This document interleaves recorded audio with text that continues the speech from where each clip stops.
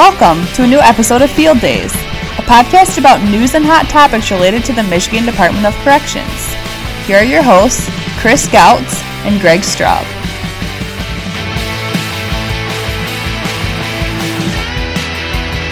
Happy holidays and welcome to a new episode of Field Days. I'm Greg Straub, joined as always by my co-host Chris Gautz. Chris, how was your Christmas? It was excellent. Kids had a great time. Happy to be back at work. Good. Well, much like you and I, I'm sure a lot of people are enjoying their family during the holidays, and so why don't we take an opportunity today to kind of shorten up the podcast, have no guest, and just have you and I talk about kind of what's happened across the DOC the past year. FOA has highlighted this podcast for the past year, and we've talked about a lot of FOA things on the podcast.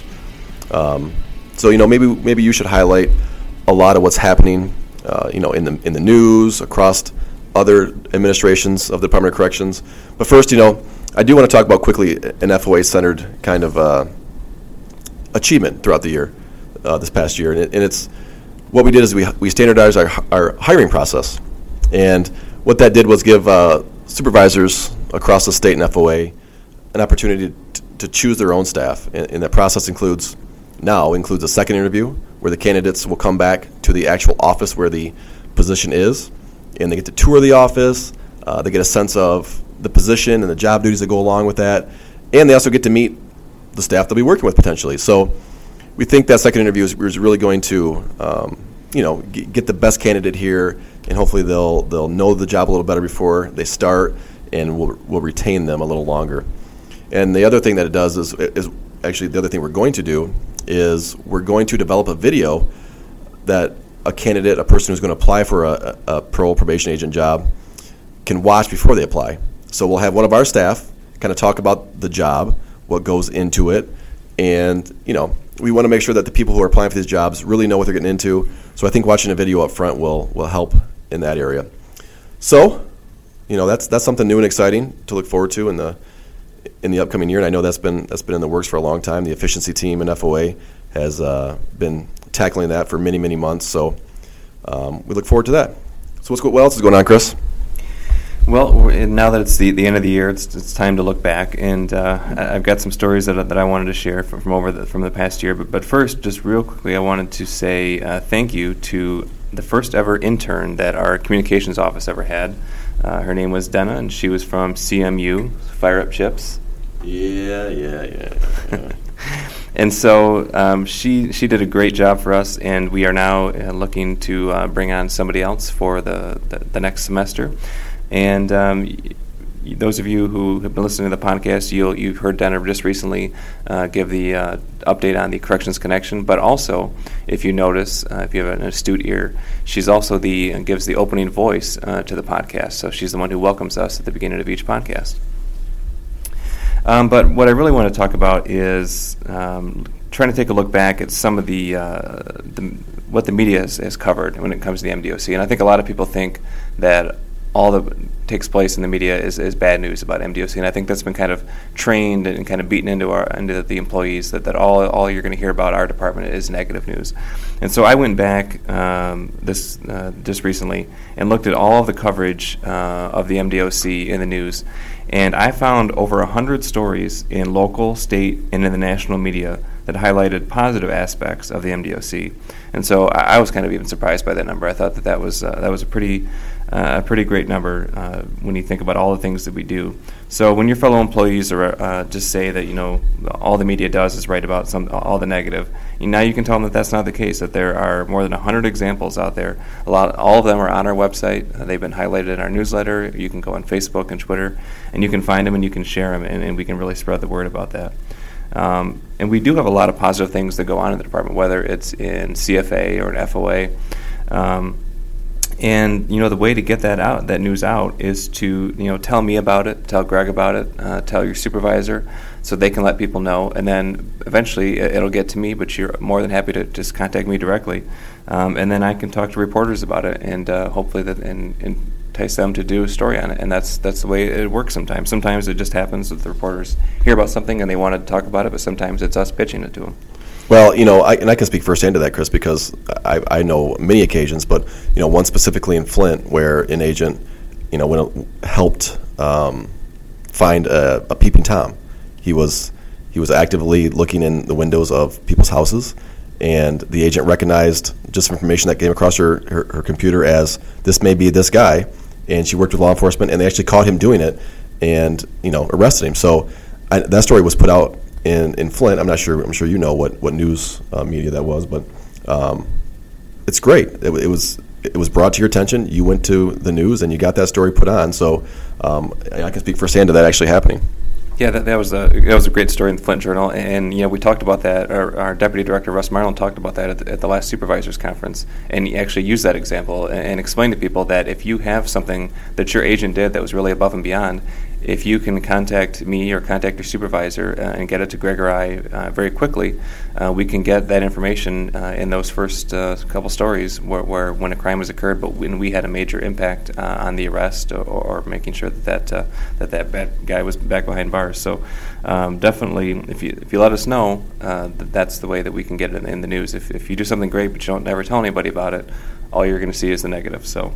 But we did have some really great stories out there this year, and actually it started almost after the first of the year. In early January of 2016, there was a story in the Atlantic Magazine, which is a national publication, and they focused a story on our incentives and segregation program in Alger, which is a really great program, and you're going to see more about it in the new year with the video that we are working on. And you'll see. And so when most people think about segregation or going to solitary, what they know about is what they've seen on MSNBC on the weekends, and they see guys flooding their cells and being loud. This place is quieter than most public libraries. It's an amazing what they do there, and it was great that we had a national publication that wanted to highlight something really positive when it comes to something that can typically be a very negative story for corrections. Staying in the UP, there was a great piece on NBC Sports where they highlighted the Red Wings game that took place at the Marquette Branch Prison many years ago, where Gordie Howe and a number of the Red Wings greats actually played a game against the prisoners. And so they did just a really nice job, and you can find that video on our Facebook page.